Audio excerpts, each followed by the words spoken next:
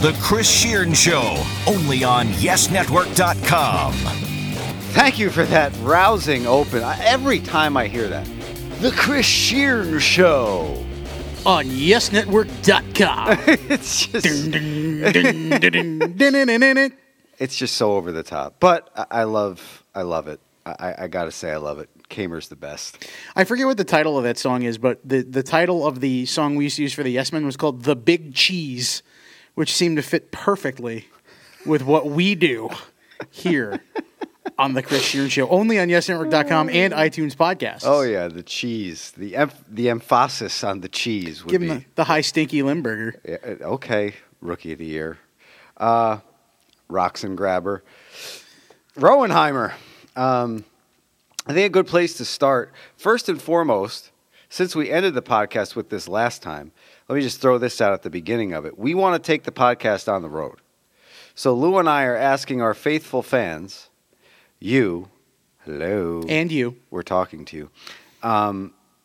If you have a place near you that you want Lou and I to bring the Hijinks and Hilarity Roadshow to, let us know. Drop us a line on Twitter. We'll set it up, and we'll bring the equipment, and we'll be there. Mm-hmm. And we will light that place up, baby. That's right. Light it up. And maybe we even bring a guest.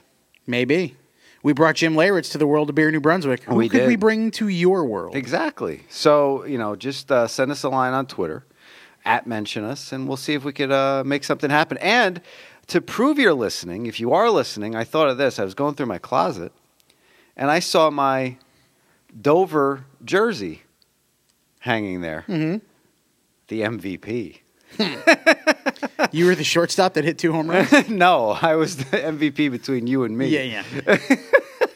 But I was thinking, first person to listen to this podcast, listen to this part of the podcast, and wants a game-worn Dover number 19 jersey, it's yours. I'll ship it to you. You don't have to worry about any costs. It's all yours. So just @mention me and say, I want your Dover jersey. And it's yours. Wow, how about that? I just washed mine the other day. Washed it. I just did the laundry, and I washed mine the other day. Yeah, you had to wash the stench of loss. Something like that. Jersey. Dude, let me tell you about this. This is awful. I'm glad we didn't do this yesterday. I'm glad we waited till today because I was in a bad mood yesterday. What happened? Part of it being softball. So Tuesday night was opening night for my team up in Westchester, and we got parts of our body kicked in. Wow. All of them. Many of them. By a team that's not that good. We just, Errors? Softball's a hitter's game. We had 4. So. Ooh. So, yeah. So that started it. And then Wednesday night, we have the 8:15 game in our Stanford League. I saw you leaving for that. Yes, you did. Papi Chulo. The guy who runs the team, when he ordered jerseys a couple years ago, forgot to order mine. And so I got another guy on the teams who left the team and never played. So I am now Papi Chulo 69. I'm begging for a new jersey. Anyway. We get to the field, and the team we're playing has 7 guys. It's an 8:15 game. You have 7 guys. Call in the forfeit. Right. So we're out there freezing our tookies off. Oh, yeah. That was a 70-degree day that turned into a 30-degree night. Yeah. Right. And the wind was blowing, and one of the parks we play at is right on the harbor, right here outside our office. Mm-hmm. And it's windy and cold and freezing. Miserable. Yeah. And we played the top of the first inning, and they bat with 7 guys, and then we shut them down, and then the ump says, that's it. They don't have 9. Game's over. So you waited all that time? So I sat here for 2 hours after quote-unquote my day ended, because my work day on Wednesdays is pretty much 10 to 6. Right. And sat here for 2 hours hanging out with you guys and watching net stuff and doing some other things to go not play softball. For an inning. I was the DH. Did you get an at bat? No, because we never batted. Oh my God. So I stood on the bench and did 1 inning of the book for the other team. So that's the rule. They could start with 7, but somebody else has to show up. You can start with 7 or 8, but you have to have 9 by the time you go in the field. If you start with 7 or 8, you become the visiting team automatically, and you bat first. And if you don't have 9 guys by the time you're in the field, they don't let you play. Game's over. Which realistically, I would let them play with 8. Just don't play with a second baseman. It's softball. Not a lot of guys are trying to hit the ball to second base. Right. Unless you hit one to second, you find out the second baseman can't field, then everybody starts hitting it over there. Yeah. Or, one of us will catch for you kind of thing. But yeah. So I was in a bad mood, not to mention that I was at the eye doctor for 2 hours yesterday for maybe 10 minutes worth of actual doctoring. It was kind of hard to look at Lou yesterday because one of his pupils was dilated and the other one wasn't. I didn't know which one to focus on. And I didn't want you to feel self-conscious at the same time, so I just kind of like going from one eye to the other. You don't realize that. Like when you look at somebody, like I'm looking at you now, I just focused on one eye. Yeah. But yesterday, it's like I looked at you and like, bam, there it was. And I was like, mole. Like that scene in Austin Powers. Mole, mole, mole, mole. Yeah, so this is the other reason why I was in a bad mood. I had an eye doctor appointment. So I had eye surgery back in October. Right. But everything's going well. Right. Listeners of the Yes Men may remember I was out for 3 weeks. And so I needed a little bit of a touch-up. They had to do a little laser cryopexy on my eye. It takes 5 minutes. He had to touch up one spot. Mm-hmm. Literally takes 5 minutes. My appointment's at 9:45, and I'm thinking, if this takes 5 minutes, I know they have to dilate me, this, that, the other thing. I'll probably be here by 11. Appointment will be over by 10:30. Right. Probably take 45 minutes to dilate me, then dilate me again, then look in there and make sure what they're doing, and then get the laser set up and yada, yada, yada. I got here at 5 of 12 because I got to the doctor at 9:40. Mm-hmm. They checked me in. The assistant puts the first set of drops in my eye. 15 minutes later, she comes back and is like, did anyone come out to put the second set of drops in your eye? No? Okay, so she does that there. And I'm waiting, and I'm waiting, and I'm waiting. I'm sitting there. Finally, at like 10:40, she takes me in and does like the quick, all right, you have your glasses on, check your vision, blah, blah, blah, whatever. And then 20 minutes later, the doctor comes in, looks at it for 2 minutes to make sure everything's still good. He's like, if the one spot we have to touch up isn't full of fluid anymore, we don't have to do it, this, that, the other, blah, blah, blah. And at this point, I've been there for over an hour, and I'm like, no, you're going to do this because I'm here now. Does that. Everything's fine. Leaves the room, comes back 20 minutes later, and it takes 2 minutes to do this. In and out. In and out. I'm like, if I had just dilated my eye myself and got here, I could have been in and out of here in 5 minutes. You'd have been driving in circles, though. Either that or I would have said, have me come in at the end of the day, and, I'll be the last patient. Over 2 hours, I was in the doctor's office for 10 minutes tops of actual doctor. And that was the same day as the softball game? No, that was yesterday. That was yesterday. So it was 2 days of bad softball on top of my Tuesday, maddening Wednesday, doctor's bad appointment. softball. Thursday, maddening doctor's I was just in a mood yesterday. Well, you know who else is in a mood right now? The Brooklyn Nets. What a segue. Yeah, that same night you were freezing your you-know-what's off playing softball for a half an inning. And Actually, you weren't even playing. You were keeping the book for... Did you actually throw to warm up? I did. Well, you had that going for you, which was nice. Yeah. Broke out my baseball pants. I mean, it was great. Sorry.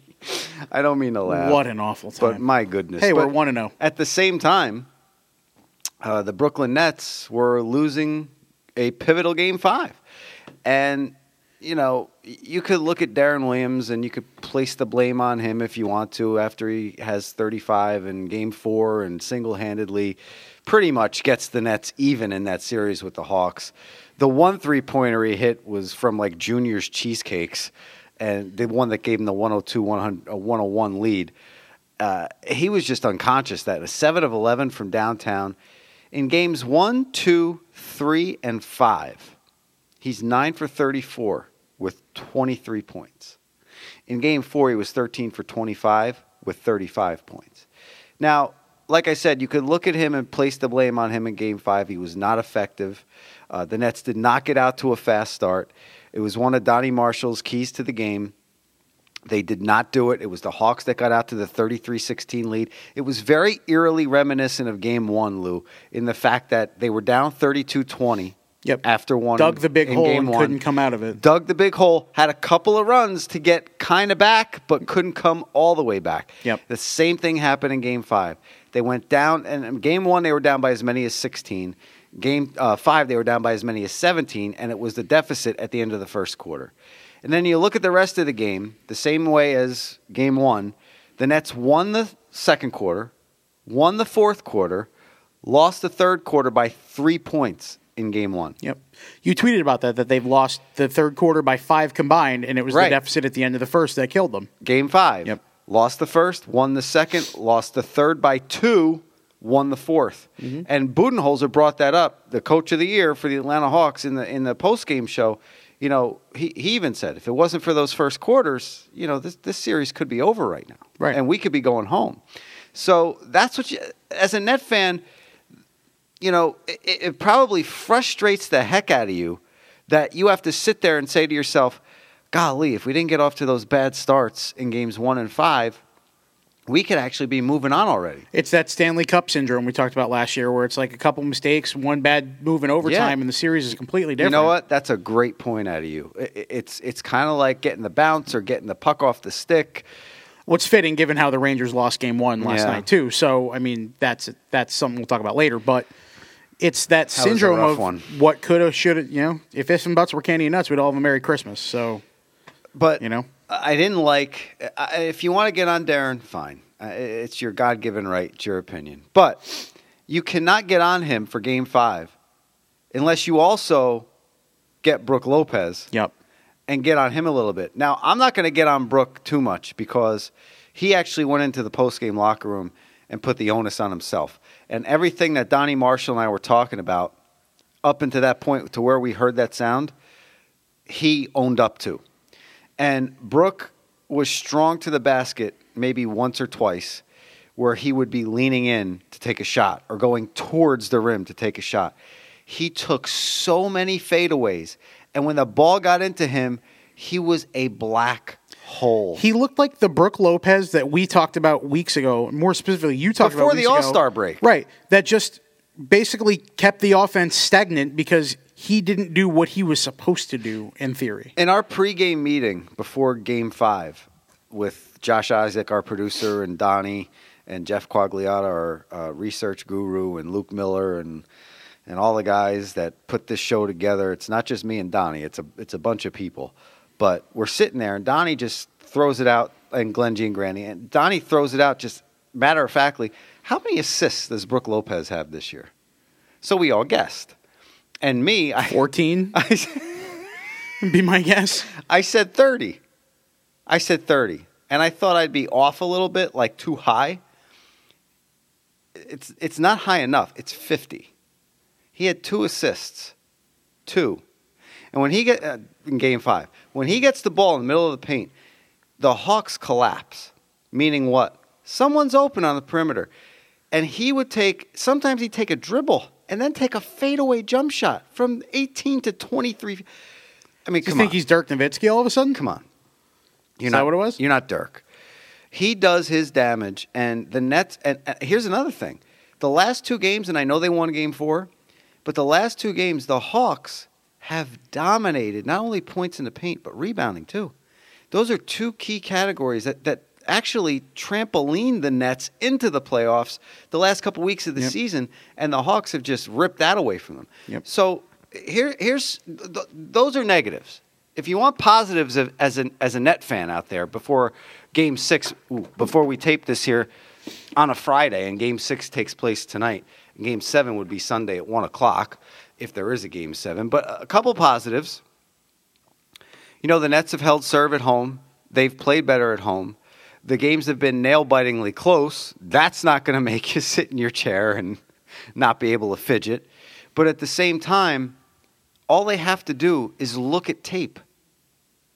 Kyle Korver, by the way, it seemed like he's been struggling all series, and he finally got going. It seemed like he had 50 points. Jarrett Jack played very well in the fourth quarter the other night, too. He was single-handedly bringing the team back every time the Hawks would make that run to try to put it away. It seemed like, I was listening on the radio on the way home from failed softball. It seemed like every time something happened, it was Chris Carino yelling, "Jarrett Jack!" Yeah, he was right. But he also had a big turnover down the stretch. The Nets were down 4 with 1:18 to go. Brook Lopez does a high pick and roll. Now, Brook never rolls. What does he do? He pops. He pops out for his jump shot. So on this occasion, Jarrett Jack gets the pick from Brook, keeps dribbling, and jumps up in the air to avoid a defender, and is looking for Brook to be popped where he usually is. He's rolling instead, so Jack has nowhere to throw the ball, turns it over. Yep. That was a huge turnover.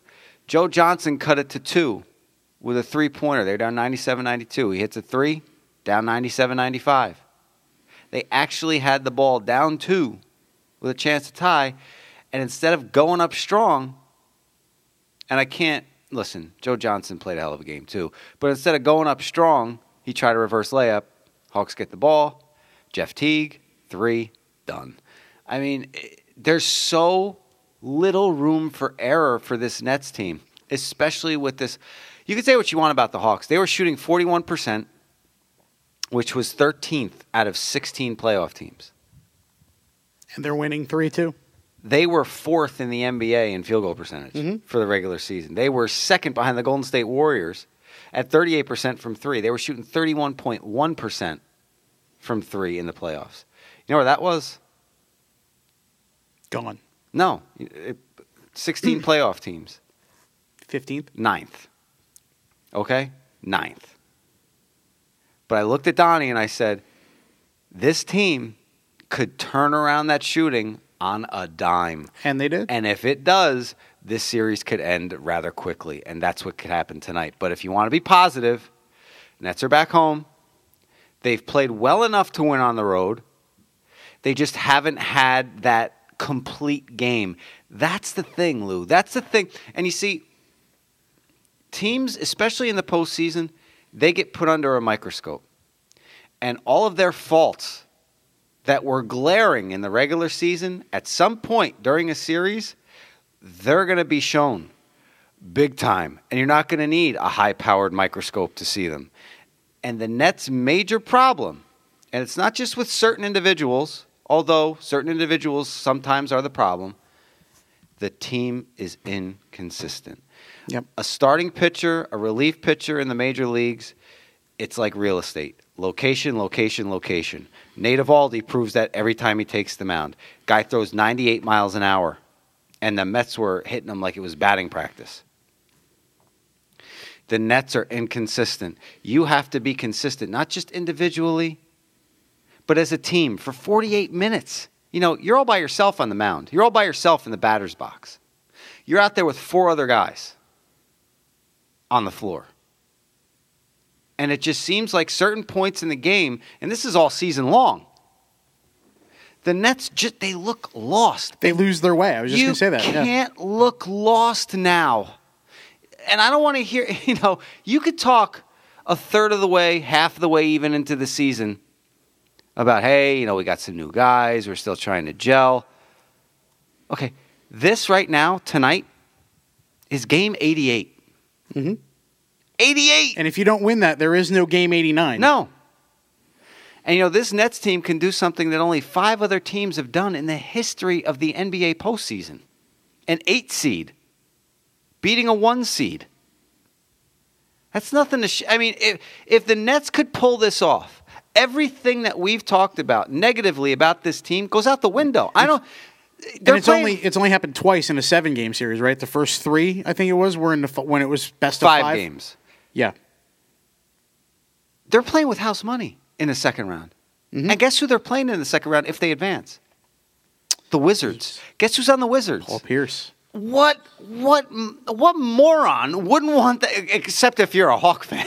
Yeah. What NBA fan wouldn't want to see that theater, especially if it goes 7 games? I know I would be glued. I would be glued to the television. They would have had to look confident either way, though, because if they didn't play the Wizards, they would have been playing the Raptors, who they beat in the first round last year. Yeah, and they look like I'll give Tim. Well, they look terrible. I'll give Tim Bontemps credit for this one on Twitter. He said they were a tire fire. The Springfield tire fire come to life. Yeah. Let's wrap it up with this point I'm going to make about basketball. Does the first round really need to be the best of 7? I mean, no. It's taken 3.5 weeks as it is. And Donnie and I were talking about that. We talked about it on the on the pregame show. And what did you get? He said it should go back to 5. Chicago was up 3-0. Yeah, Chicago was up 3-0. Milwaukee comes back and takes 2 close games, and then loses by 54 at home in Game 6 last night. Oof. Okay? The Wizards sweep the Raptors out of here like they put out a tire fire.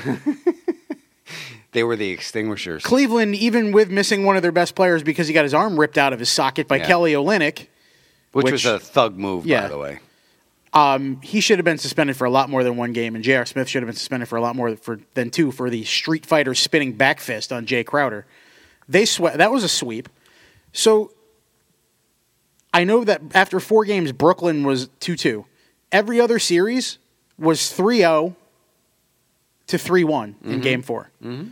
3 of the 4 series would have been sweeps in a 5-game series. So we needed to play 7 for what? I know. Now, the Spurs and Clippers are going to 7 after last night. The Clippers kind of held off their elimination in San Antonio. But even the Western Conference, Golden State, they came back and bum rushed the Pelicans in Game 3, and that was it. They had no chance. Memphis dispatched of Portland with little fanfare. 4-1, I believe, was the final there. I know. Why? I'm Why? right with you. You know why. I just told you. I whispered it. Houston put Dallas out of their misery, and then Houston put their social media manager out of his misery after a really stupid tweet. But think about it. I mean, we could talk about this. Think about owners. Right? A 7-game series. What are the owners guaranteed on the other end? Money. 2 gates. 2 gates. Guaranteed 2. Mm-hmm. Whereas in a 5-game series, it's only 1 for the team that's the low seed. Right. There was a song back in the day when I played high school football for 1 year. It was called How Do You Spell Love? Money. Oh. No wonder kids today can't spell. They probably have that in the roll age jingle in their head. Yeah, but, how do you spell NBA playoffs? Money. Any playoffs. It's not just the NBA. Why do you think the NFL is going to expand to another 2 teams? When does the second round begin? July? When the championship series starts to interfere with the summer league, then you have some issues. Game 7, I looked at the schedule because I'm going to Cleveland this summer for a day. I'm going to a wedding. Game 7 of the NBA Finals is 5 days, if it goes that far, could be 5 days before the draft. How do you evaluate your season if you just played a game a week ago? I don't know. It's not like the MLB draft where you can do that because the guys that you draft aren't going to be coming up for at least a few months. Think about it. I mean, they start preseason in October. There's no offseason anymore. And they go right through June, and then the summer league starts. So you have the draft, the summer league. Yep. And then free agency begins. July and then 1st. Somewhere around July 15th, you have about a 2-month period. And that's your offseason. You don't stop. Nope. Can't stop, won't stop. Can't stop, won't stop. And I brought up the NFL, possibly going to another 2 postseason teams. So let's talk about the NFL draft. I would be fine with that personally, but okay. Okay, I think everybody would because it's just a bonus. It adds one. Game. It adds one more game. Yeah. Yeah, sure. Why not have a 6-10 team in the playoffs? Who cares? And have them go all the way to the Super Bowl. Here's the thing, though. That wouldn't be a 6-10 team if they added another wild card. It would be an actual good team to overcome the cream of the crap like the Atlanta Falcons were last year. Cream of the crap. Yeah, cream of the crap. I like that. Or the Carolina Panthers. I'm sorry. Yeah, whoever. Cream of the crap. All right, so let's break it down. Round 1. Fight! 7 offensive linemen, 6 wide receivers, 5 D-line, D-back, and linebackers, 2 quarterbacks, we know who they are, and 2 running backs. So that was your breakdown. That is the total antithesis of a fantasy football draft. And let me tell you what's surprising about that list you just mentioned is the last line. There were 2 running backs picked in the first round. Yeah. This is increasingly becoming a league where the bell cow back is hard to find. And there's a handful of them, and you want to hold on to them, like DeMarco Murray, like LaShawn McCoy was a couple years ago, like Adrian Peterson was before he was suspended, like, I don't know, who else leads the league in rushing every year? Are you shocked that the Cowboys didn't trade for Peterson?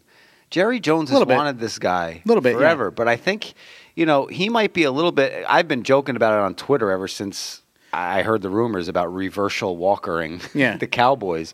Maybe he's worried about it. Who knows? Maybe, and maybe he doesn't want to put together you remember when Portland was called the Jailblazers for a little while back in the day when everybody was getting arrested. I mean, he already added Greg Hardy this offseason. Adding AP would have been another just drama bomb. Yeah, that's true. And Family Guy weighed in on Adrian Peterson. I don't know if you saw that. I have not. It's still on my DVR, but I heard about it. The arbitrarium. Yep. Todd Gurley going number 10 to the Rams. was sort of surprising. I mean, a top 10 running back, that's... Considering they need a lot of help on the offensive line. And I know, it's Gurley, and he has knee issues. They had to do their due diligence and on he had his knee. he got suspended for misconduct while he was at Georgia. If he doesn't have a line, I don't get it. See, that everybody said the Giants could have traded down to get Eric Flowers. That was their guy. If it wasn't Scherf, it was Flowers. Who went number 5, shockingly. To the Redskins. Yeah. And the Jets got the best player on the board at that time. Joe and Evan, again, said it perfectly today that, you know what? McCagnon didn't try to get cute. He didn't try to go outside the box. He didn't try to go down. Yeah. He just took this guy's the best player in the draft, according to many people, and he's here at 6. We're taking him. And Mo Wilkerson, Sheldon Richardson. Temple made Mo Wilkerson. Yeah. Wilkerson. And Pro Bowler Sheldon Richardson. That's a hell of a defensive line. You add this kid to the mix, and look what you just brought in free agency. You went back to the future. Revis and Cromartie. So you've got beasts on the defensive line, beasts in the defensive backfield. David Harris will be back. Calvin Pace. I mean, this is a defense. That is an unbelievable defense. It's not the 85 Bears, but you can win with Geno Smith as your quarterback. Yes. If that's with that defense. If he keeps the damn mistakes down. I stuck up for that kid at least until week 8 last year. Well, now that he's got Brandon Marshall, I mean, that's huge. Who's their running back? I'll figure it out. Chris Ivory. I mean, is he ready to be a bell cow? But again, in a league where that's increasingly becoming a running back by committee in many situations. Yeah. Yeah. Who's the Giants running back? Who's the Eagles running back other than if DeMarco Murray gets hurt? They got nothing. I mean, Oh, you have Sproles. He's not an every down back. He's just not.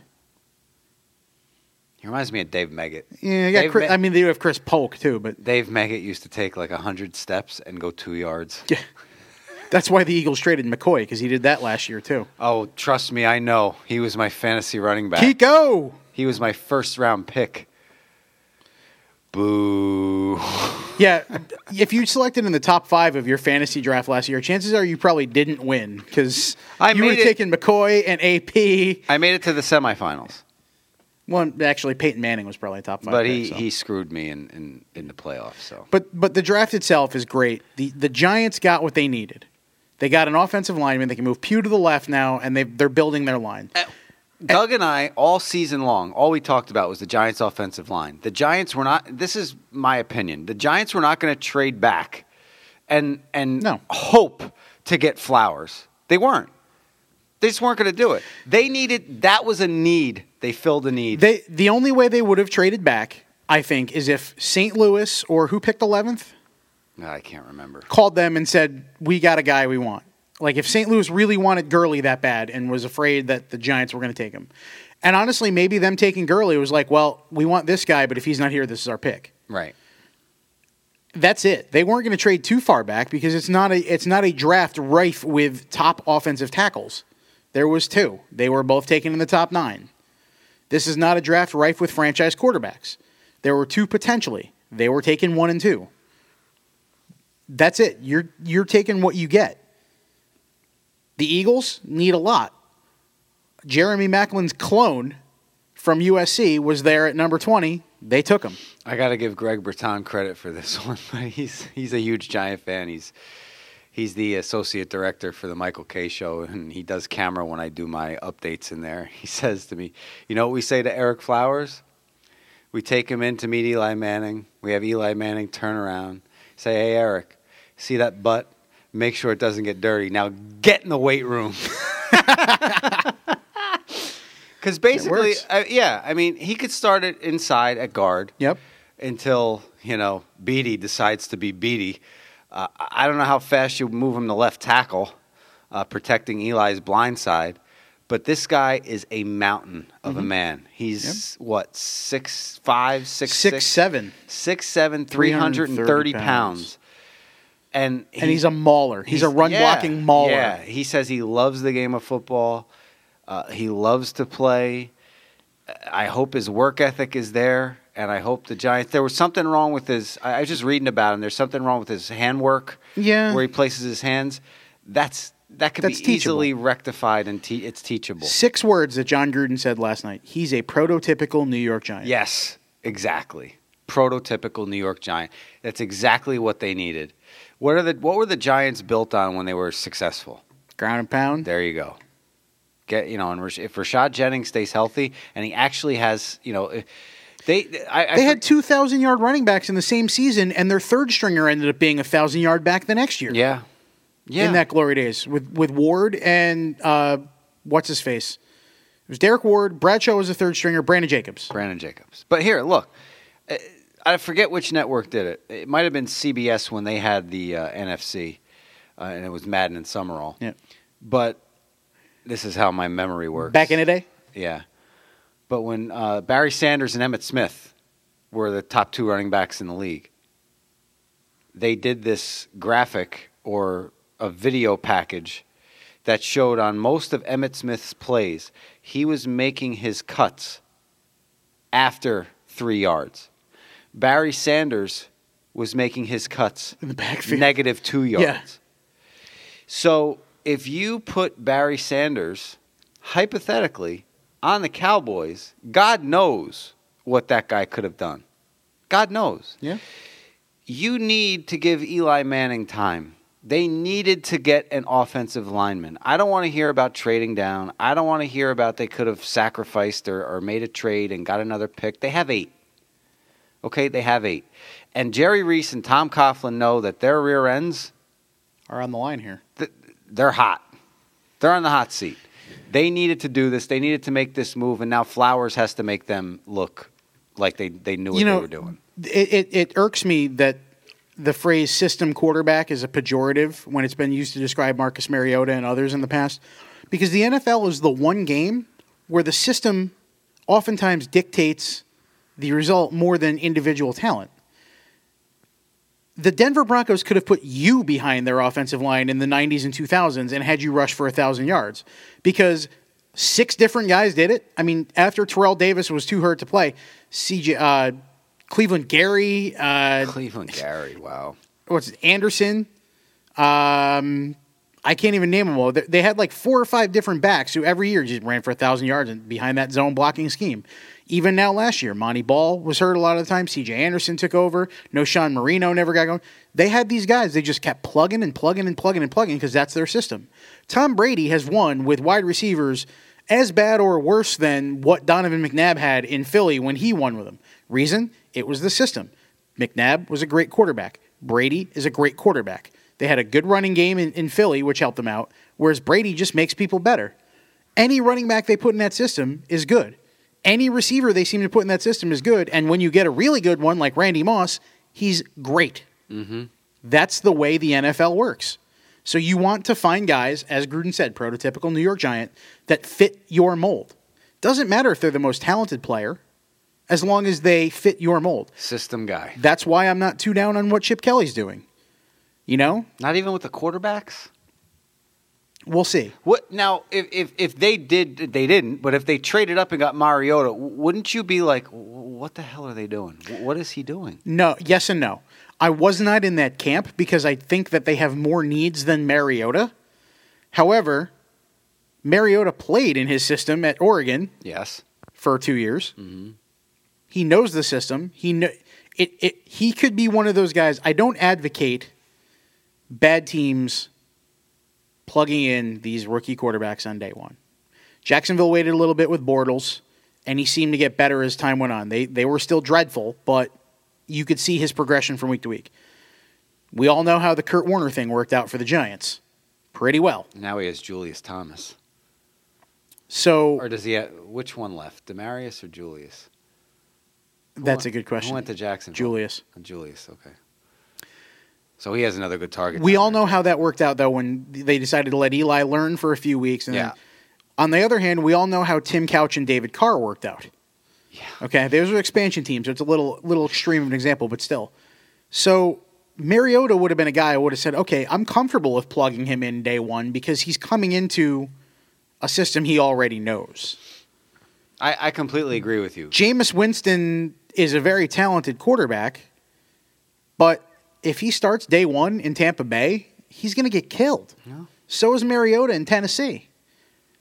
You just can't plug and play those guys. They're not. They're going to, though. They're not Peyton Manning. But they're going to. Of course. They showed the graphic of the 5 times that quarterbacks have gone 1-2 in the draft, and it's like you almost want to say the ESPN poll should have been, which one of these guys is going to be the bust? Yeah. Because it was, Couch and McNabb. How'd that work out for Tim Couch? Not so good. Manning and Leaf. How'd that work out for Ryan We all Leaf? know. Bledsoe and Myrer. How'd that work out for Rick Myrer? Yeah. Poor and then Rick Myrer. Luck and Griffin, the jury's still out, but Griffin looks like he's going to be the bust of the two. And then the other one was Jim Plunkett and somebody, but they were both, I forget who it was, but they were both good. Elway, no? No, it was 1970-something. Oh, what was Elway, 83? 83, but they weren't drafted 1-2, I don't believe. Oh. I'll have to look that up. That's going to bother me, but I'll do it as we continue to talk. But it was Jim Plunkett and somebody, and they were both like good quarterbacks, so I just can't remember who it was. But, yeah, so 3 out of the 4 times before it's happened, one of them has been, well, we'll see with Griffin, but one of them has been out of the league really quickly. Yeah, well, we all know, too, about the Heisman Trophy curse. So, Yep. just because you win a Heisman Trophy doesn't mean exactly that you're going to make it in the NFL. They showed that graphic, too, the handful of times that 2 Heisman Trophy winners have been selected in the same draft. Oh, and it's mostly recently because, You're going to kick yourself when I tell you who it was. Jim Plunkett was taken by the Boston Patriots in the 1971 draft. At number 2, and as soon as I say the team, you're going to get it, the New Orleans Saints selected Archie Manning. There you go. And the Houston Oilers took Dan Pastorini. Who? Another quarterback. Dan Pastorini. I had a Dan Pastorini poster in my bedroom for some reason. You were the guy. Yeah. Does he still send you handwritten letters thanking you for the royalties? He does. I have no idea who that is. You don't know who Dan Pastorini is? No. He played for the Oilers, Raiders, Rams, and the Eagles in 82-83. A little before my time. 103 touchdowns, 161 interceptions. Yeah, he was clearly a number 3 overall talent. Clearly, I should have had his poster in Right. my bedroom. Shoot for mediocrity, Chris. Shoot for the stars. Remember, if you fall, you'll land in the clouds. And if it's a sunny day, well, I guess you're screwed. Oh, God. I admitted I had a Dan Pastorini poster. God, can we erase that? Nope. Come here, you little. I have the computer, and they will listen to every damn word you have to say. All right, let's move on to baseball before I admit some other poster I had in my bedroom. I did have the Dukes of Hazzard. I had a Dan Marino Rocket Man poster in my bedroom when I was a kid. I had the Dukes of Hazzard. Boss Hogg was on a poster in my bedroom. Also, Roger Staubach with his dislocated pinky on a football. Yeah, that was great. Drew Pearson, who went to my high school. Anyway, Yankees. Let's talk a little Yankees. 2.5 games separates first from last in the AL East. That would be New York in first and Toronto in last. If Toronto and Baltimore win tonight, Friday, all 5 teams would be 500 or better. And the closest other division to the AL East is the NL West. Just 4.5 games separate top to bottom. It's the Dodgers in first there. And the defending world champion Giants bringing up the rear right now. At least they're not as bad as Milwaukee. Yeah. Which is not Algonquin for the good land now. No, it's not. It's Algonquin for... Tire fire. We are going to trade off some players now. Who wants Ryan Braun? 3 or 4 years ago. Yeah. But, Wish we had him 3 years ago. We did. 5 years ago then. I don't know. I really don't know how the Yankees are doing it right now. It's pretty much smoke and mirrors in pitching. It's their bullpen. Their bullpen is... It's unbelievable. It's as advertised. Miller and Betances are leading and tied for second in the league in strikeouts by a reliever. Miller and Betances, you have no chances. Doesn't make any sense. I just tried to throw it out there. I like it. Yeah. Sexy. It stinks. But Mark Teixeira, who leads the team in home runs, is 1 for his last 15. But, to be fair... April has never been his month. Oh, no, that's true, too. So I'm not poo-pooing him. Yeah. But he's 1 for his last 15. Alex Rodriguez, and didn't play last year, but he's 5 for his last 37 and leads the team with 23 strikeouts. 23 Ks and 69 at bats, meaning he strikes out 33% of the time. He's batting .232. Carlos Beltran, who has a couple hits in his last couple games, maybe it'll break him out, but he's 4 for his last 30. Steven Drew is 3 for his last 20. He's still on the interstate. And Didi Gregorius, even though he's above the Mendoza line, is 4 for his last 19. And, watching him, I think, look, you could say as much as you want, I'm not here to replace Derek Jeter, but when you step into that position right after Jeter leaves, I don't care who you are or how much, facade you could put up, it's making him press, especially with the slow start that he got off to. In my opinion, I think Didi will be fine. He just needs to shake off the mantra of replacing Jeter. Right. I just, like Alex Rodriguez said, June 15th, come and talk to me. Here's the thing, and I'm gonna bring this around to the bullpen when I do it. There's a lot of people who think that a lot of the reason that David Robertson is gone and the Yankees never made an offer, you can say all you want about coveting the draft picks. You can say all you want about the fact that they saved $9 million over 4 years with Miller, and he's been just as good, if not better, so far. David Robertson last August got really, really, really tired of answering questions about Mariano Rivera. And you could see it in his face.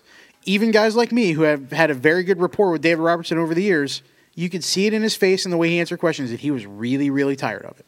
Mm-hmm. Okay? And you can't blame him. Because by that point, it should have been a moot point. That was going to happen regardless of who replaced Derek Jeter. Which is why I was one of maybe many who thought, you know what, the Phillies are looking to shed some payroll. Jimmy Rollins is in the last year of his deal. I thought Jimmy Rollins would have been a perfect one-year replacement. Would have softened the blow. You could have given up a lower-level prospect for him as long as you ate most of his salary, which the Dodgers didn't give up a whole lot in that trade. Nothing terribly of note. You give him 1 year, let him be the guy, and then you develop something. You see what you've got. Because the Yankees have a lot of good prospects in the lower levels. They've got 3 of them right now on the same roster in Charleston that are top shortstop prospects in the organization. Rollins is a veteran. He's a World Series champion. He's won a batting title. He's done a lot of the things Derek Jeter has done and done it in a pressure cooker environment in Philadelphia and would have been the perfect fit to seamlessly go in and say, yeah, I'm not Jeter, but I can handle myself the way Jeter did and I can, put a good showing for myself. Putting in a guy who's 24, 25 years old, who hasn't shown he can hit lefties in the league, that's a tough spot. Now, he's made plays this year that Derek Jeter, even in his prime, might not have made, coming across the middle. So his range is in no question. His defense is in no question. And that was Brian Cashman's mantra, was improving the defense this year. But that's all predicated on, like you said, A-Rod rounding back into form, Beltran rounding back into form after a tough year, Teixeira rounding back into form. If those guys in the middle of the order aren't hitting, it doesn't matter whether Didi's hitting or not, if the guys that are there to drive in runs can't do it. So I'm going to bring – that's why I said I brought that back to the bullpen, and that, maybe the pressure of the situation that they say there's no pressure in the situation is going to get to him. It's very possible. It's not easy. I like how you brought that around. Thank you. And you use David Robertson as an example because that's a tremendous example. And by August, Tino Martinez, they said it all year. Tino Martinez was booed in 1996, and now he's got a plaque. Yeah. Yeah. It's not easy. Here, could I, as you were talking, I was looking up something to further hammer your point home. Go for it. I'm just going to read you the numbers. 8 1/3, 18 hits, 15 earned runs, 16.20 ERA over his last 2 starts. Shane Green. So I was wondering if that's who it was, but I didn't want to say it. Yeah. As my partner said, I want to say 3 weeks ago. 2 or 3. Yeah. 2 or 3 weeks ago. All of you people that are killing the trade, give Shane Green 2 or 3 more starts before you start really poo-pooing it. And I just have to give Lou a bunch of credit because on, where was this? April 24th, against one of the worst teams in the league in the Indians. That was last Friday, right? Shane Green, Shane Green pitched 4 innings, Gave up 8 earned runs and 9 hits. Struck out 1 and walked 2. Was that in Cleveland or in Detroit? That was in Detroit, so it was home. So it was an even harder park to hit in Comerica. Which is a pitcher's park. And his ERA went from that sparkling .39 to 3 in a hurry. Yep. And after his last start against the Twins, which Detroit won 10-7, but Green only lasted 4 1/3, another 9-hit performance, 7 earned runs this time. He did strike out 8. He gave up 2 home runs, and his ERA over 3 starts. You're going April 19th against the White Sox when he shut them down 9-1, where it was .39. Fast forward 2 more starts from .39 to .460. Aaron Small was 10-0 in 2005. There's a reason why he's not in the Hall of Fame. Did Shane Green give you any indication that he was Cy Young last year? He showed some brilliance. He's a very good pitcher. He's a good pitcher. Calm down. His knock in the minor leagues was that his command was his issue. He lost control of he lost his control and lost his command a lot, walked a lot of guys, and when he lost his command, he would get hit. He had a great half season. The Yankees turned that into possibly a long-term replacement at a position of need. June 15th, listen, Alex Rodriguez, Jack Curry says it all the time. You could say what you want about Alex and, his suspension last year or whatever. He's a student of the game. He is. Yeah. And he was out there with Didi, I want to say 3 or 4 days ago. I think it was Tuesday. Yeah. Just taking some grounders with him at shortstop and trying to... He was coaching him up. Mm-hmm. He was coaching him up. And Alex is very, like you hear basketball IQ, like a guy like Andrei Kirilenko had great basketball IQ. Alex Rodriguez is the same thing on the baseball field. Same thing. So to see Alex helping him out and to hear Alex Rodriguez say, everybody has to relax, wait till June 15th. Yep. And you know what? We're going to do that. June 15th, we're going to call up Shane Green's numbers. We're going to call up Didi Gregorius' numbers. We'll have to do it on June 18th because June 15th is a Monday, so we ain't doing a podcast. Oh, okay. Well, we'll look them up Monday. Okay. And then we'll give them Sounds on good. Thursday.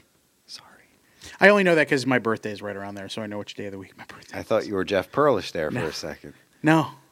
People like to talk to me. Yeah, we have somebody. Oh, boy. We have somebody here. I love Pearl. That's not fair. We have somebody here that you could give him any date. And he'll know what day of the week it is. In the history of time, and he knows what day of the week it is. It's like Kreskin-esque. It's amazing. It's a talent. Unbelievable. Anyway, getting back to the Yankees, just one more thing. CC Sabathia is getting the start tonight. He did pitch well in Detroit. We did talk about that start where he had 69 pitches going into the 7th inning at the top of the order, and I wanted to take him out. You wanted to, he has to keep building up arm strength, blah, blah, blah. We went through that already. So I wanted to see, because he's starting the first game in Boston tonight, I wanted to see his career numbers at Fenway. 14 starts, 5-5 with a 5.30 ERA. Lefties at Fenway, you have to be really good.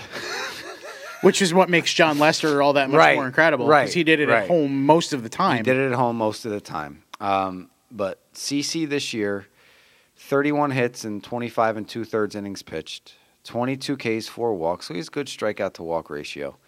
He's given up 4 home runs. Opponents are hitting .313 off of him. He's 0-4 with an ERA near 6. Now, here's something, the splits. Against righties, .345 average with 3 homers. Against lefties, he's doing the job, Lou. 133 and 1 home run. And on the road, his ERA is .360, and at home, it's a bulky .928. I'm not going to sit here after giving all those numbers. Numbers don't lie. We hear it all the time. But I'm not going to sit here and dun CC Sabathia. I'm not. No. I'm not going to do it.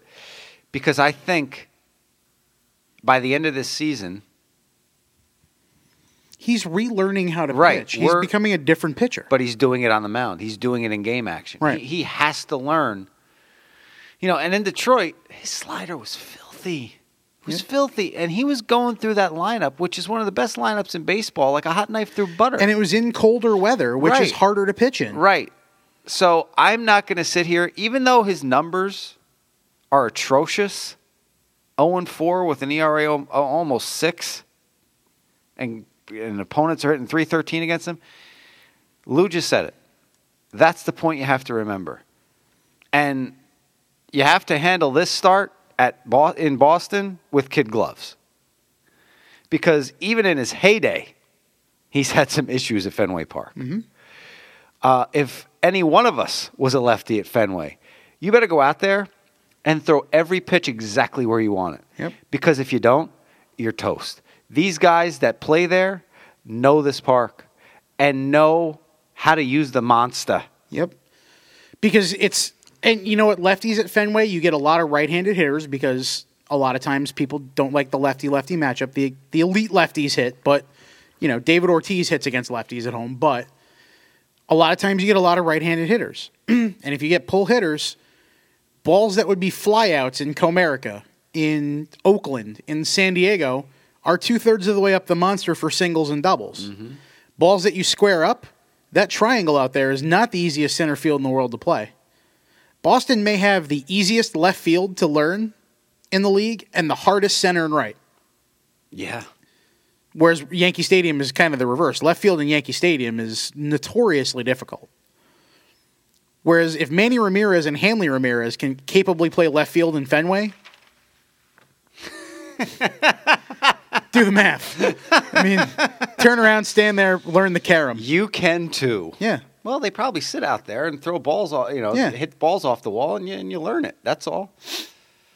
It's just like playing a golf course so many times that you know the holes. Absolutely. You know where to hit if you hit a certain shot. You know what to do. I think this is a big series, though. Like you said, the teams are in first and second. The first series in the stadium was 2-1 Sox, and the 19-inning game. Which I was at. Was that the only one you were scheduled to be at that weekend? Yeah. Oh, Jesus. Yeah, I had a wedding that weekend, so I was only there for Friday night. That could have gone either way. So these two teams are well matched. The Red Sox pitching is a little suspect, but their lineup is amazing. So, it's going to come down to who executes on both sides of the ball. At least there'll be fans there, though. So they got that going for them. Which is nice. I don't even know if we want to get into that debacle, but what's that? The Orioles and White Sox playing in an empty stadium. Did you not hear Gary Thorne's The Master's voice was fantastic, call? Yes. Oh, my God, that was brilliant. Every time I run into him, I talk to him because I thought he was great on ESPN hockey. He's tremendous with baseball. He was, one of my go-to guys when I was in college. If it was a hockey game, Gary Thorne is a fantastic broadcaster. Here's my issue with that whole thing. The games were postponed the first 2 days out of fear of safety and we were in the clubhouse Monday night after the Yankees-Rays game, and Kevin Kernan from the New York Post, a good friend of the program, love him, was asking guys, and I believe he wrote a story about it eventually. I haven't seen it if he did, but I believe he was or has, about with players reacting to what was going on. And it was very salient at that point in time, too, because the Rays were they are the next opponent for the Orioles, and that series has been moved to the Trop. Right. And if I'm the owner of the Rays, all tickets are $10, sit where you want. Like, I would go all out to be like, you know what, we're going to make this affordable. We're going to fill this place for these guys. Are they going to flip-flop or? No, it's going to be the same way that Toronto and Philly were when they reversed it for the G20 summit a few years ago when they acted as the home team even though they were on the road. Right. So if I was the owner of the Rays, I'd be like, look, seats are $10. We'll donate proceeds to, the city of Baltimore if there's relief funds or whatever. Absolutely. And we'll make the most of this situation. Mm-hmm. That's beside the point. But they canceled these games out of fear of safety and everything. And then they play the third game, and of course the curfew. The city of Baltimore had the curfew, which would have gone into effect before the game ended. But then they play this game in an empty stadium. Were the safety concerns over? Because I think Baltimore was still burning at that point. It was. So what about all the stadium workers? What about the wives, the media? I thought the same thing. Why not? I know there's more logistics to it than let's just do this. But why not move the games to D.C.? I've heard varying theories. people say, oh, there's bad blood between the Orioles and the Nationals, but that's not the time where bad blood should outweigh, let's take care of the game, protect the shield. Bad blood aside, you move the game 40 miles south to D.C., 30 miles south, whatever it is, you can still get a lot of the Orioles fans can get there. You'll fill the stadium. You get all the workers. As Seth Rothman, our research guy and hockey writer for YesNetwork.com said, that's just bad optics. It's a cool visual, but it's bad optics. I thought it was cool, actually. It was like you said, it was one of those things. It was cool for like the first inning. And then after a while, you realize it's like, what? Guys were signing fake autographs. What is going on Colby here? Joseph signing fake autographs. I think it was... It's on eBay now. Chris Davis threw a ball into... And then Chris Davis hit one and landed at the base of the warehouse in right field. So, and there were fans out there. They were peering in through the gate. Yeah. They just couldn't come inside. So why couldn't they come inside then? I see your point. Were they afraid? I understand they were afraid that maybe rioting would break out or something would happen in the stands in that controlled environment. But there were some... I didn't see video, but I saw some pretty scary pictures from over the weekend where fans were just at a bar and...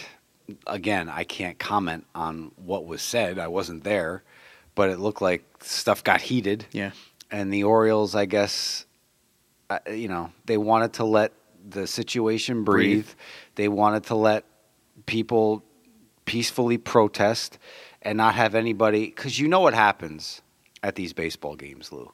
Mm-hmm. People get a couple in them. I saw it at the Yankees-Red Sox, the 19-inning game. Yeah. There was a fight in the left field upper deck. People get a couple in them, and you can't take that chance where someone who's a fan of the game, who has one too many beers or alcoholic beverages, and then goes out to that bar back there and says something to the protesters that shouldn't be said and just incites something else. I see, that's the reason why I thought Baltimore did the right thing. And I know it was weird, and I know it was bad optics, but at the same time, they're thinking of not only the people that are trying to peacefully protest and make a difference in Baltimore, but they're also trying to protect their fans, I think, from themselves for the most part. And I get that, but then the fact that there was fans peering in through the bars there in right field just made it. I could see both sides, but I really do. I get why. Were you a fan of The Wire on HBO? Were you a Wire guy? I never watched an episode. They literally burned down the grocery store where one of the main characters in The Wire gets killed. Spoiler alert, it's been on TV for a decade. Omar. He gets killed in a grocery store in one of the more iconic scenes and they literally burned down that grocery store during the protests. Well, Carmelo Anthony was down there, and Geraldo Rivera was doing some interviews yesterday on Fox News, and the people that were out protesting yesterday, they have their head on straight. They just want... Just be peaceful about it, right? Right. They just want all this stuff to end. They don't want their city destroyed. But they don't want people, and I get it, they don't want people like news organizations, all of them, coming in there just, making it worse. Pretty much making it worse and profiting off the ratings off of this and then just leaving without telling the story afterwards. See, that's the problem with everything. And President Obama said it too. We actually have to realize that this is a problem and not just realize it, but take action. Realize it after it's profitable to us in that way. Right. The back around to the point I was making about the Kevin Kernan story was that, I was standing next to him when he was talking to Andrew Miller about it because I was interviewing Andrew Miller about something else right afterwards. And Andrew was like, it's not so much the players I'm worried about, but their wives, their children, their families. Like, it's a bad situation that you just want to stay away from. That's the one Mark side Teixeira of it. said the same thing. He's from Baltimore. That's the one side of it that I had no idea why they would do that, because they're putting everybody else at risk. Right. The media has to go cover the game. It's not like the media could take the day off. They have to be there. Right. Gary Thorne had to call the game for radio or TV or whatever the hell he was doing. So that's the point from your side. And Dan Connolly and Raj Kubatko and Britt Garoli and everybody else from the White Sox beat. Right. All had to be there. Just made it made in that sense it made no sense. All right. Well, if we're going to talk about fighting, let's talk about Let's talk about boxing, because I know you want to touch on that. It's a bad segue, but it's a segue nonetheless. It is a segue. You are the host of Boxing 30 here on Yes Network. I am. Directed by the one and only Victor Gonzalez. VG. We've got the fight of the century tomorrow night. It is only 2015, so, Well, the way boxing's going, it might hold up. Yeah, I have a feeling you're right. But anyway, You got Mayweather, you got Pacquiao. Mayweather scheduled to make just some fancy numbers that I worked on before I came up here. Didn't really take a lot of brain power. But Mayweather's supposedly going to make upwards around $180 million, Pacquiao $120 million. So let's just say this goes the distance. 12 rounds, 3-minute rounds. And 11 breaks. It's a 47-minute fight from bell to bell. So Floyd Mayweather will make $5 million a minute. A minute. Manny Pacquiao will make $3,333,333.33 a minute. Floyd will make $15 million per round. Manny Pacquiao will make just under $10 million a round. Mayweather's 47-0, 26 KOs. Pacquiao 57-5, 2 draws, and 47 times boring the holy hell out of me. Oh yeah, Mayweather. He's a boxer. He goes in, he gets points. He knows he's a surgeon. He's a surgeon in the ring, and he's quick. His last 3 wins were Canelo Alvarez, majority decision over him. Marcos Maidana 1, majority decision. Marcos Maidana 2, unanimous decision. So, he's very methodical in what he does. All 3 of his previous fights went the distance. He's not going to knock you out. He's an Olympic boxer. That's what he did. He goes in, like you said, he goes in, he gets his points early, and then he's a surgeon. He dances around, he avoids you. He wins the fight early enough that he can just kind of evade, survive, and advance every other round. And it's great boxing. It is. Boring as hell to watch. The last 4 fights for Manny Pacquiao. We'll go in reverse order. Chris Algieri, the kid from Long Island, he beat him in the Philippines. Unanimous decision. That was Algieri's first loss. Yep. So he handed him his first loss. Timothy Bradley, unanimous decision. Handed Timothy Bradley his first loss. Brandon Rios, unanimous decision. That was his second loss. Here's the one that should scare the hell out of everybody. Now look. Floyd doesn't punch like Juan Manuel Marquez. I was just going to say, where's the Marquez fights in there? It was 4 Oh, it's coming. Okay. But that fight, and I know that's not the type of fighter Floyd is, but I thought that was it for Pacquiao. When I saw that happen, yeah, it wasn't just a KO, he knocked him out. He was done. It was a J.R. Smith, Jay Crowder situation. Yes, but he landed, he connected. Yeah. So did J.R. Smith. Did you see Jay Crowder fall down? He crumpled like a wet newspaper. Hopefully he's okay. But that punch from Marquez that knocked him out cold. It was Buster Douglas-esque. It was that one magic punch that landed and ended the myth. Where Tyson's head did one of these. Yeah. And his mouthpiece fell out and he was looking for it. You can't see me do it. I just did, but picture this, fans. Picture a Mike Tyson bobblehead doll with Chris Shearn's head on it. Tyson's head did a Merton Hanks. Oh, God. It's the best way I could describe it. But yeah, listen, it's $100. It's half my cable bill to order this thing. Mm-hmm. Needless to say, I'm not ordering it. No, my brother-in-law is ordering it, so I'll either be there or watching at a bar. I am the host of Boxing 30, but I'm telling you right now, it's too rich for my blood. I'll watch the replay, for real. Victor Gonzalez has invited me over to his daughter's house to watch it, but it's in an undisclosed location in New York.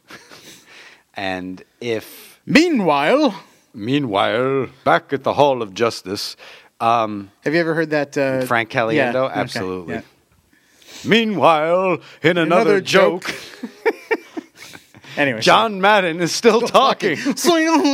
Okay. Sorry, I know I sidetracked you with that, but I thought of it as I said that. I listen to it every time I hear it on Raw Dog. I listen to the Comedy Central radio every once in a while, too, and hear it. But if the Nets win tonight, I will be at Yes from 10 in the morning Sunday till after midnight. Because I will have Nets pre-post for Game 7, mm-hmm.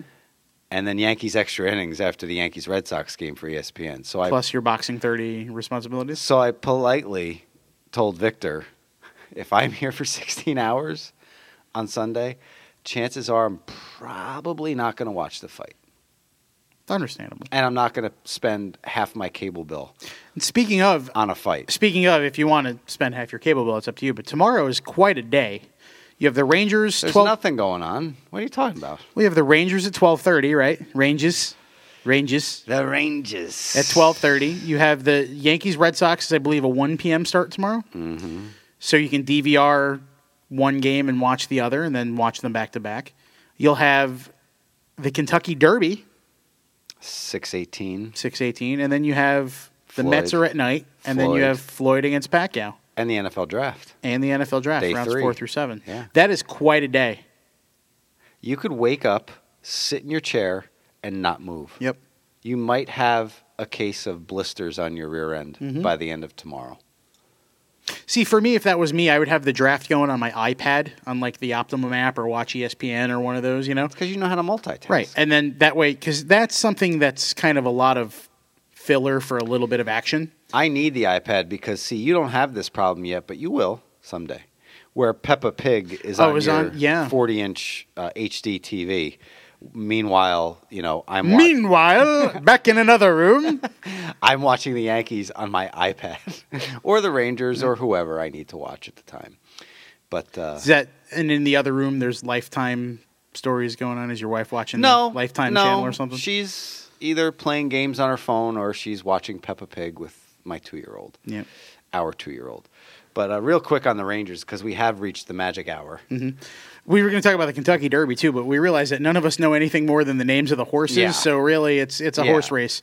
And if whoever wins tomorrow doesn't win in 3 weeks, no one's going to care about the third one anyway. So there's your horse racing update. All right. Done. Thanks, Lou. Moving right along, the Rangers. Just real quick. Ranges. Like I said, we've hit the magic hour, but I have to have a comment.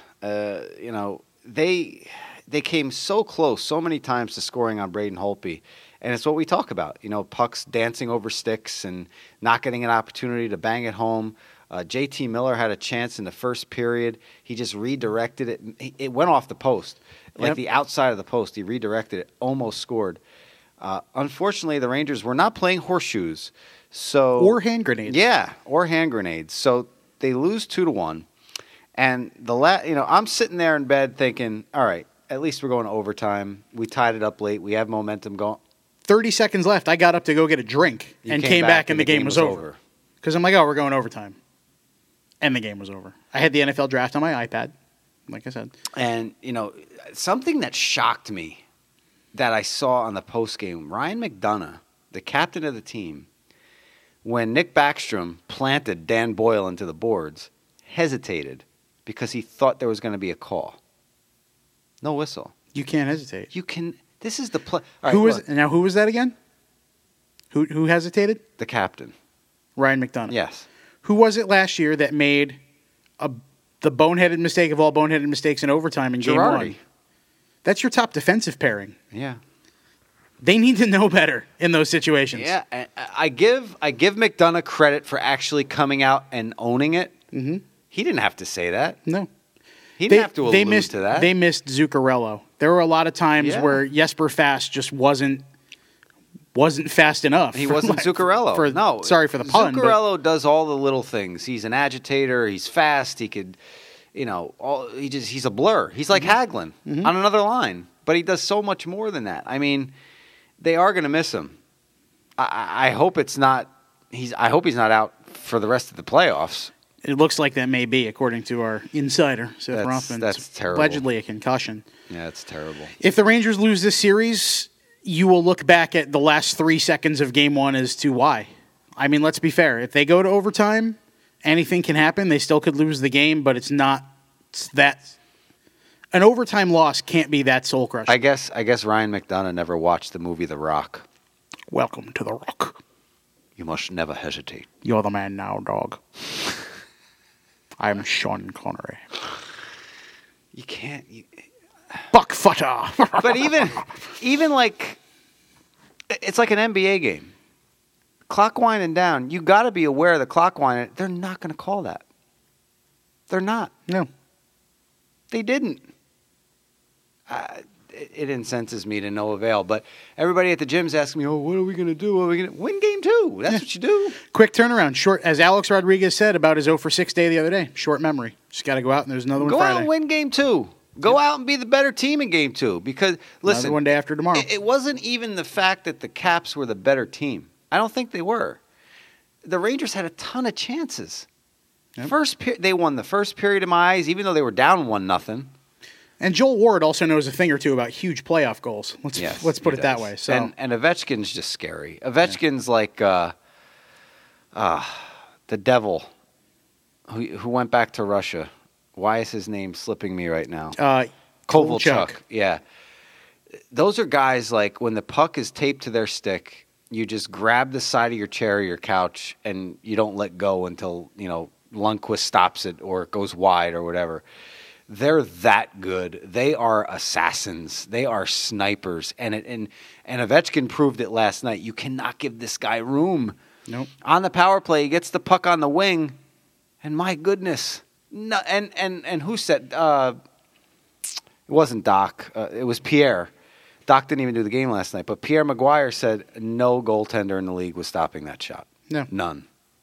And it was in and out before. I mean, they had to slow down the replay so you could see it get in there.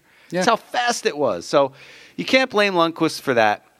You really can't blame Lundqvist for the game winner either. It was just a great setup. Ovechkin taped it right to Ward's stick in 1.3 seconds. I mean, come on. Like I said, even losing in overtime, knowing that at any point you had 1.3 seconds to go, that's got to be more soul-crushing than an overtime loss just because of the way it happened.